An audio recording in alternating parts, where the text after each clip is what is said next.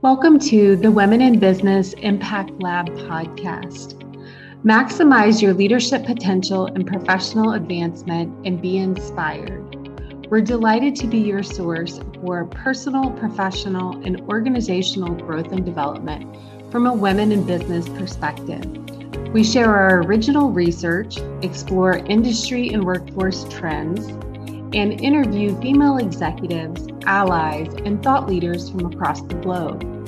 Join us for practitioner-oriented content around all things women in business, leadership challenges, talent management, organizational development, change management, and diversity and inclusion.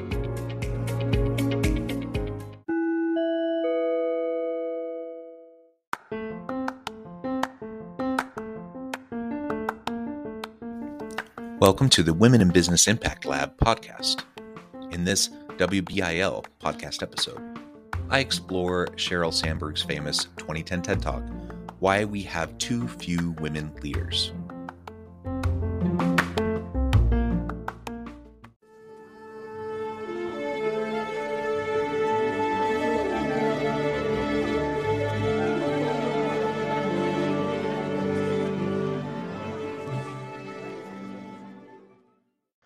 Today, as part of our inspiring TED Talk series, I wanted to share with all of you Sheryl Sandberg's famous TED Talk about why there are too few women leaders. In this famous TED Talk, Facebook COO Sheryl Sandberg looks at why a smaller percentage of women than men reach the top of their professions. You can watch the full video by going to the link in the show notes and to hear 3 powerful pieces of advice for women aiming for the C-suite in their industry. For those of you who may not know, Sheryl Sandberg is the Chief Operating Officer of Facebook, the founder of leanin.org, and a philanthropist. In June of 2012, she was elected to Facebook's board of directors, becoming the first woman to serve on its board. Before she joined Facebook as its COO, Sandberg was the Vice President of Global Online Sales and Operations at Google and was involved in its philanthropic arm, Google.org. Before that, Sandberg served as the Chief of Staff for United States Secretary of the Treasury, Lawrence Summers. She is an amazing woman, an amazing executive with an incredible career, and I hope that you will all enjoy her famous TED Talk, along with some of my thoughts and commentary along the way.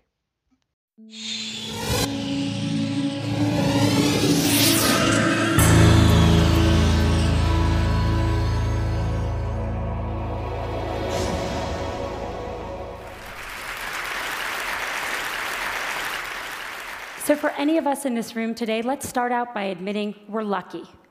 We don't live in the world our mothers lived in, our grandmothers lived in, where career choices for women were so limited. And if you're in this room today, most of us grew up in a world where we have basic civil rights. And amazingly, we still live in a world where some women don't have them. But all that aside, we still have a problem, and it's a real problem. And the problem is this. Women are not making it to the top of any profession anywhere in the world. The numbers tell the story quite clearly. 190 heads of state, 9 are women. Of all the people in parliament in the world, 13% are women. In the corporate sector, women at the top, C-level jobs, board seats, tops out at 16%. The numbers have not moved since 2002 and are going in the wrong direction. And even in the nonprofit world, a world we sometimes think of as being led by more women, women at the top, 20%. We also have another problem, which is that women face harder choices between professional success and personal fulfillment. A recent study in the US showed that of senior managers, of married senior managers, 2/3 of the married men had children, and only 1/3 of the married women had children. A couple of years ago, I was in New York, and I was pitching a deal. And I was in one of those fancy New York private equity offices you can picture. And I'm in the meeting. It's about a 3-hour meeting. And 2 hours in, there's kind of needs to be that bio break, and everyone stands up. And the partner running the meeting starts looking really embarrassed. And I realize he doesn't know where the women's room is in his office. So I start looking around for moving boxes, figuring they just moved in, but I don't see any. And so I said, so did you just move into this office? And he said, no, we've been here about a year. And I said, are you telling me that I'm the only woman to have pitched a deal in this office in a year? And he looked at me and he said, yeah, or maybe you're the only one who had to go to the bathroom. So the question is, how are we going to fix this? Yes, how are we going to fix this? Such an important question. She already lays out in the very beginning of her TED Talk an incredible, inequitable kind of a situation, just as she's going to meet with this group of equity funders. And the fact that they have never, in the year that they've been in those offices, had a female come to pitch anything is incredible. And it's just one indication of the inequities in the tech industry, of course, but really in terms of women in the workplace and women in leadership positions. There's really no good reason or excuse for that. And while it may not be intentional, it may not be that anyone in that firm specifically had tried to keep out women, there are systemic barriers that keep women and people of color and other minority groups, it keeps them out of these types of positions and these types of opportunities where they get access to the types of funding that they need and other resources to be able to move forward in their careers and help their organizations. We need to figure out how we can fix this. How do we change these numbers at the top? How do we make this different? I want to start out by saying I talk about this, about keeping women in the workforce, because I really think that's the answer. In the high-income part of our workforce, in the people who end up at the top Fortune 500 CEO jobs or the equivalent in other industries, the problem, I am convinced, is that women are dropping out. Now, people talk about this a lot, and they talk about things like flex time and mentoring and programs companies should have to train women. I want to talk about none of that today, even though that's all really important. Today, I want to focus on what we can do as individuals. What are the messages we need to tell ourselves? What are the messages we tell the women that work with and for us? What are the messages we tell our daughters? Now, at the outset, I want to be very clear that this speech comes with no judgments. I don't have the right answer. I don't even have it for myself. I left San Francisco, where I live, on Monday, and I was getting on the plane for this conference, and my daughter, who's 3, when I dropped her off at preschool, did that whole hugging the leg, crying, "Mom, you don't get on the plane" thing. This is hard. I feel guilty sometimes. I know no women, whether they're at home or whether they're in the workforce, that don't feel that sometimes. So I'm not saying that staying in the workforce is the right thing for everyone. My talk today is about what the messages are if you do want to stay in the workforce, and I think there are 3. She's about to lay out the 3 main points of her presentation, but I appreciate how she leads into this by saying she doesn't have the answer, and it's a very complex problem. It's multifaceted, and there are lots of reasons why we don't see as many female executives and women in various leadership positions in the workplace. She is convinced that it has to do with labor force participation and that women need to stay in the workplace in order to have those opportunities. Surely that plays a role, but there are lots of different factors. I appreciate that she has the intellectual humility to recognize that she doesn't actually know all the answers, but she is exploring this and wants to try to figure it out. And we all need to ask ourselves these important questions as we try to figure it out and figure out what's right for us, for our families, and the types of narratives and messaging that we convey to our daughters and to the women in our lives. 1, sit at the table. 2, make your partner a real partner. And 3, look at that, don't leave before you leave. Number 1, sit at the table. Just a couple weeks ago at Facebook, we hosted a very senior government official, and he came in to meet with senior execs from around Silicon Valley.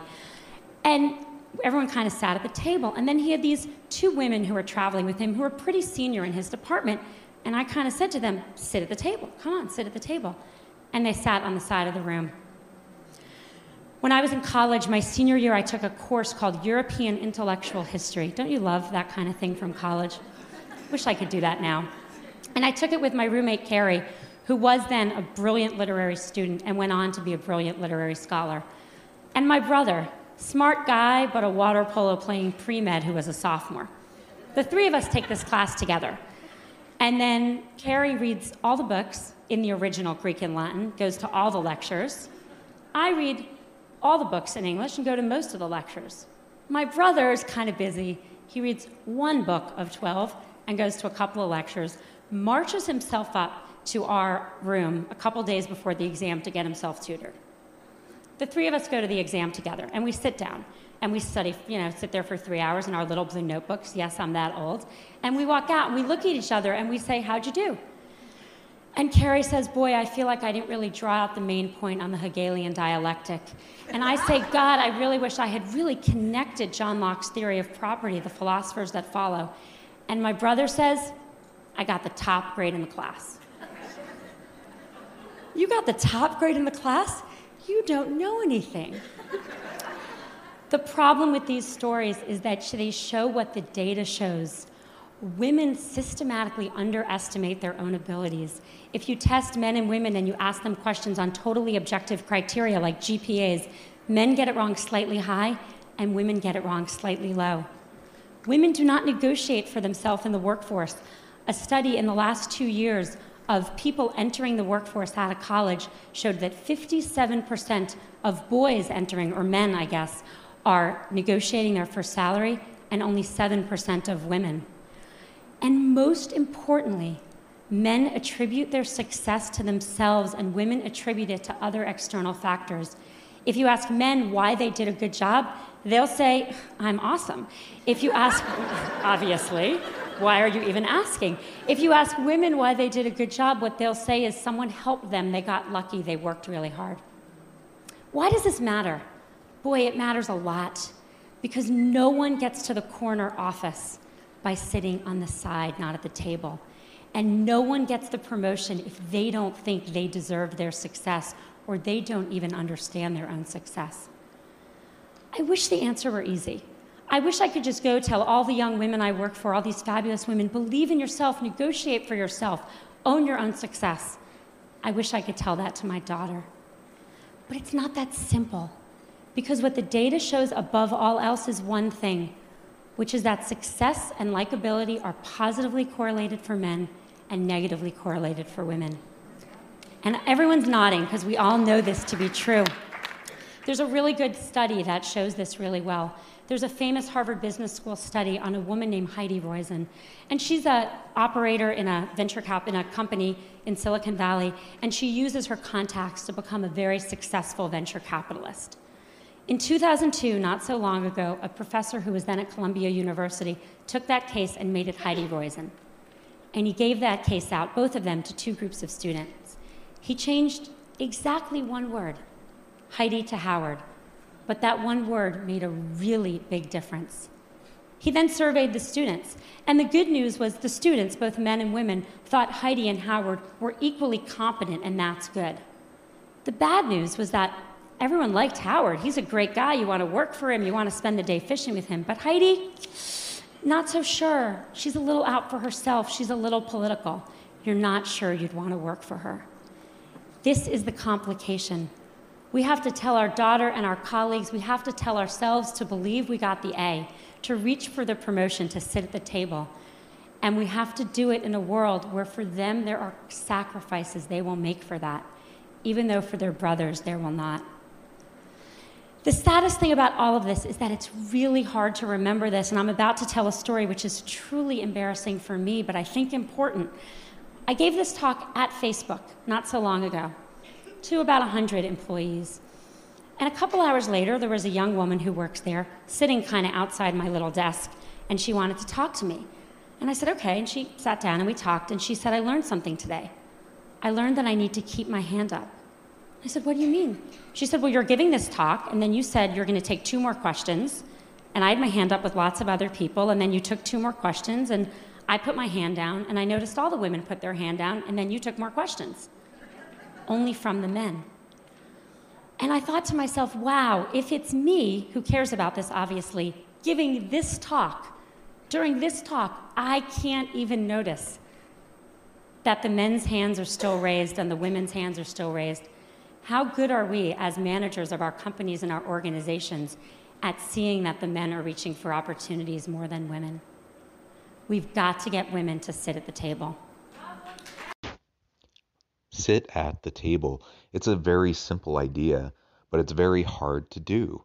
And that was a longer clip. I thought about breaking it up into a few shorter clips and adding in my commentary, but really, she expresses so well some stories and some various data and information about what really we're dealing with, and it's deep in the psyche of women, and a common difference between men and women in terms of how they perceive their own connection with the world around them.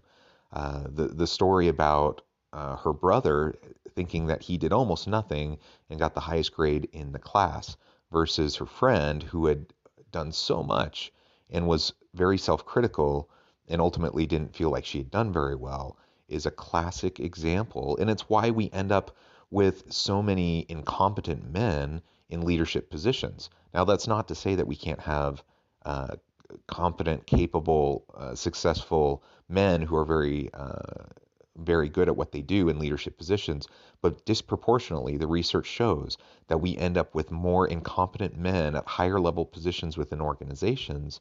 And in large part, it's due to this phenomenon. It's due to men feeling like they can do it, like they're capable. And that's, I suppose, a good thing to have confidence. But it's not a good thing when it's at the expense of actually competent, capable women who can actually do the work, who can actually do the job. And for whatever reason, they've been socialized to be more self-critical, to not take those chances, to not negotiate for themselves, to not push for a seat at the table.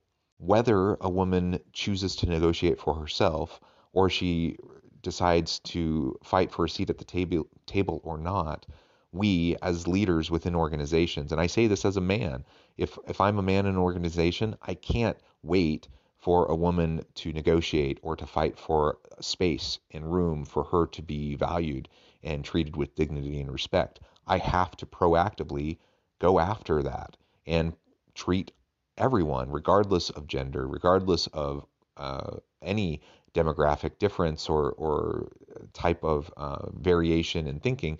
I need to treat everyone with dignity and respect. I need to give everyone equal opportunity. And that is illustrated by the last part of her story in that clip. If I don't notice that only the men keep their hand up when I've already said I'm not taking any more questions, and all the women put their hands down, if I don't proactively call on more women at that point and I only call on the men, what I'm doing is disproportionately rewarding behavior that actually is contrary to what I said I was going to do in the first place. And I'm disproportionately hurting those that are trying to honor my request. That happens in organizations all the time. And let's be honest, it's not strictly a gender thing. It's not just men versus women. It's dispositional, it's personality. There's lots of different factors that lead into it. But in the aggregate, as we look at it, it's very clear that men tend to put themselves out there more and women tend not to. And we shouldn't wait to make decisions or to include people, how to include people based on those factors. We simply have to allow for everyone to contribute. And that means as a leader, I need to proactively go out and make sure that someone has a seat at the table, even if they haven't fought for that seat. Message number 2, make your partner a real partner. I've become convinced that we've made more progress in the workforce than we have in the home. The data shows this very clearly. If a woman and a man work full-time and have a child, the woman does twice the amount of housework the man does, and the woman does 3 times the amount of childcare the man does. So she's got 3 jobs or 2 jobs, and he's got 1. Who do you think drops out when someone needs to be home more? The causes of this are really complicated, and I don't have time to go into them, and I don't think Sunday football watching and general laziness is the cause. I think the cause is more complicated. I think as a society, we put more pressure on our boys to succeed than we do on our girls. I know men that stay home and work in the home to support wives with careers, and it's hard. When I go to the mommy and me stuff and I see the father there, I notice that the other mommies don't play with him. And that's a problem, because we have to make it as important a job, because it's the hardest job in the world, to work inside the home for people of both genders if we're going to even things out and let women stay in the workforce. Studies show that households with equal earning and equal responsibility also have half the divorce rate. And if that wasn't good enough motivation for everyone out there, they also have more, how shall I say this on this stage? They know each other more in the biblical sense as well. We need to be equal partners. It's very simple. The impact on women is huge. The data is very clear that women disproportionately take on the brunt of the housework, the child care, the elder care, all of those things that happen in the home. Disproportionately, women take on the heavier load, and that takes a toll in their career. That takes a toll in their ability to pursue or even want to try to pursue those types of leadership and executive roles and responsibilities. So I, as a man, need to support my wife. I need to support her in doing my fair share, doing my part of the load at home, if not making an extra effort to take on even more of the load to support her as she's trying to get back into the workforce. Many of you who are listeners to the podcast, you know that we have a large family. We have 6 kids. My wife has sacrificed tremendously for the rearing of our kids, and that has disrupted her ability to participate in the workforce. But she's an incredibly intelligent woman. She's very capable and very talented. But she's put at a disadvantage because of the years she's spent at home. So I feel a particular responsibility to not just do my fair share, but to actually do more, because it's her turn. It's her turn to pursue her dream, to pursue her career, and I need to support her in that. It's a very simple idea, but I can't put myself first. I can't just look at my own career goals and trajectory and do that at the expense of my wife, my kids, or any of the opportunities that she may have in the future. Message number 3, don't leave before you leave. I think there's a really deep irony to the fact that actions women are taking, and I see this all the time, with the objective of staying in the workforce, actually lead to their eventually leaving. Here's what happens. We're all busy. Everyone's busy. A woman's busy. And she starts thinking about having a child. And from the moment she starts thinking about having a child, she starts thinking about making room for that child. How am I going to fit this into everything else I'm doing? And literally from that moment, she doesn't raise her hand anymore. She doesn't look for a promotion. She doesn't take on the new project. She doesn't say, me, I want to do that. She starts leaning back. The problem is that, let's say she got pregnant that day, 9 months of pregnancy, 3 months of maternity leave, 6 months to catch her breath. Fast forward 2 years, more often, and as I've seen it, women start thinking about this way earlier. When they get engaged, when they get married, when they start thinking about trying to have a child, which can take a long time. One woman came to see me about this, and I kind of looked at her. She looked a little young, and I said, so are you and your husband thinking about having a baby? And she said, oh, no, I'm not married. She didn't even have a boyfriend. I said, you're thinking about this just way too early. But the point is that what happens once you start kind of quietly leaning back? Everyone who's been through this, and I'm here to tell you, once you have a child at home, your job better be really good to go back, because it's hard to leave that kid at home. Your job needs to be challenging. It needs to be rewarding. You need to feel like you're making a difference. And if 2 years ago, you didn't take a promotion and some guy next to you did, if 3 years ago you stopped looking for new opportunities, you're going to be bored because you should have kept your foot on the gas pedal. Don't leave before you leave. Stay in. Keep your foot on the gas pedal until the very day you need to leave to take a break for a child. and then make your decisions. Don't make decisions too far in advance, particularly ones you're not even conscious you're making. My generation, really sadly, is not going to change the numbers at the top. They're just not moving. We are not going to get to, we're 50% of the population. In my generation, there will not be 50% of people at the top of any industry. But I'm hopeful that future generations can.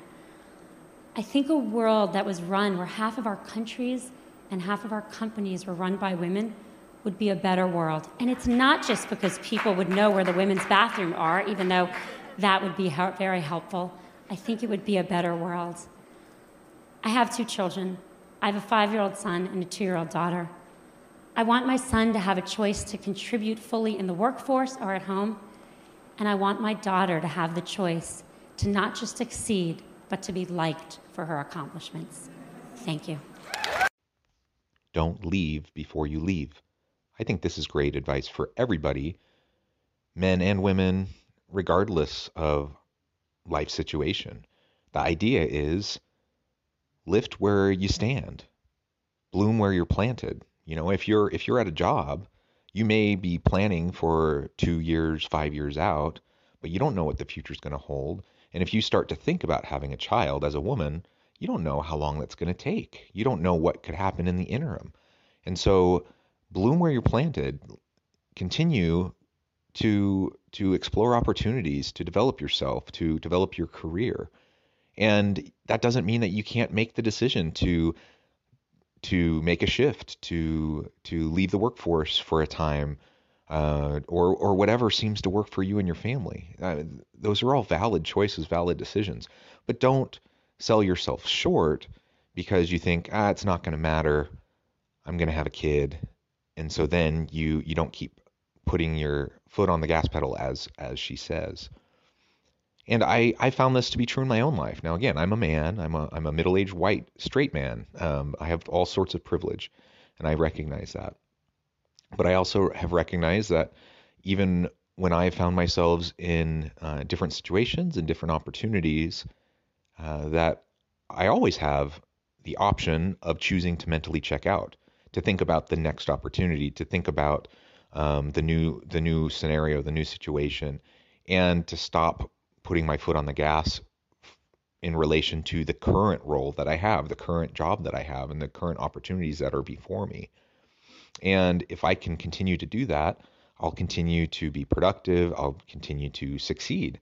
But the moment you start to be complacent, whether that's because you are thinking about having a kid or whatever, for any reason, the moment you start becoming complacent and you lean back, as she says, then you're not making the most of your opportunities. You're not leveraging your own capabilities, and you're not continuing to learn and grow.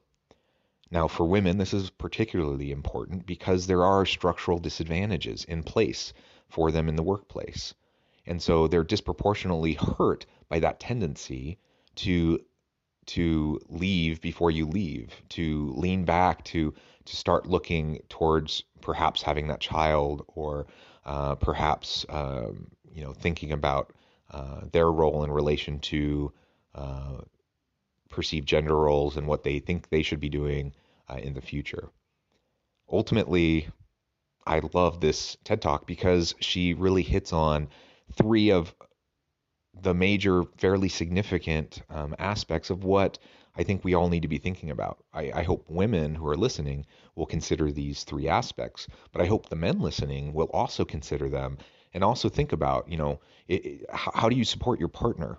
How do you, as a leader, break down barriers and help the women in the workplace, women on your team, to see themselves in leadership positions, to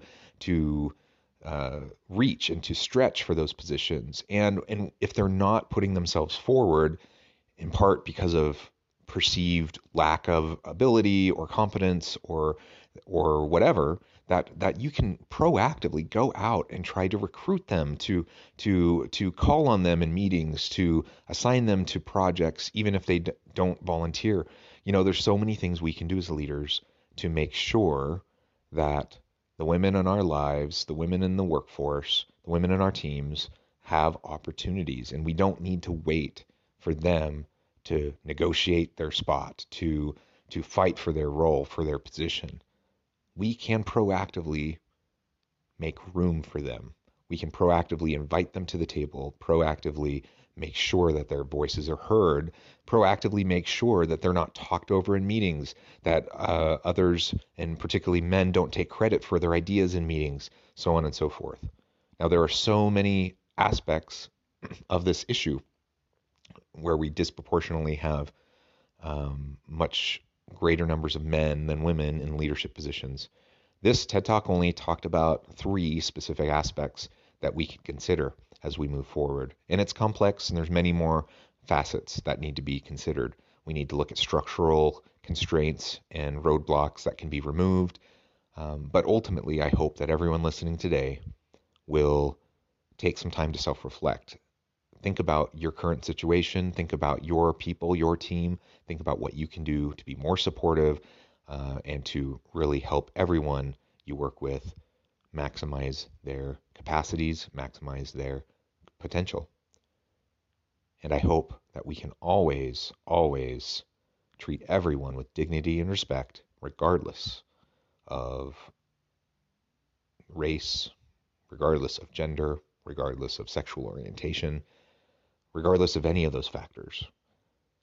We're all people. We're all humans. We all deserve dignity and respect. We all have innate value. And we cannot be satisfied with systems, processes, organizations, culture, society at large. We can't be satisfied when we see these types of disparities that are so blatant. I hope you enjoyed this TED Talk as much as I have over the years. I hope you'll consider it, share it with your team, and I hope everyone has a great week. Stay healthy and safe, find meaning and purpose at work each and every day.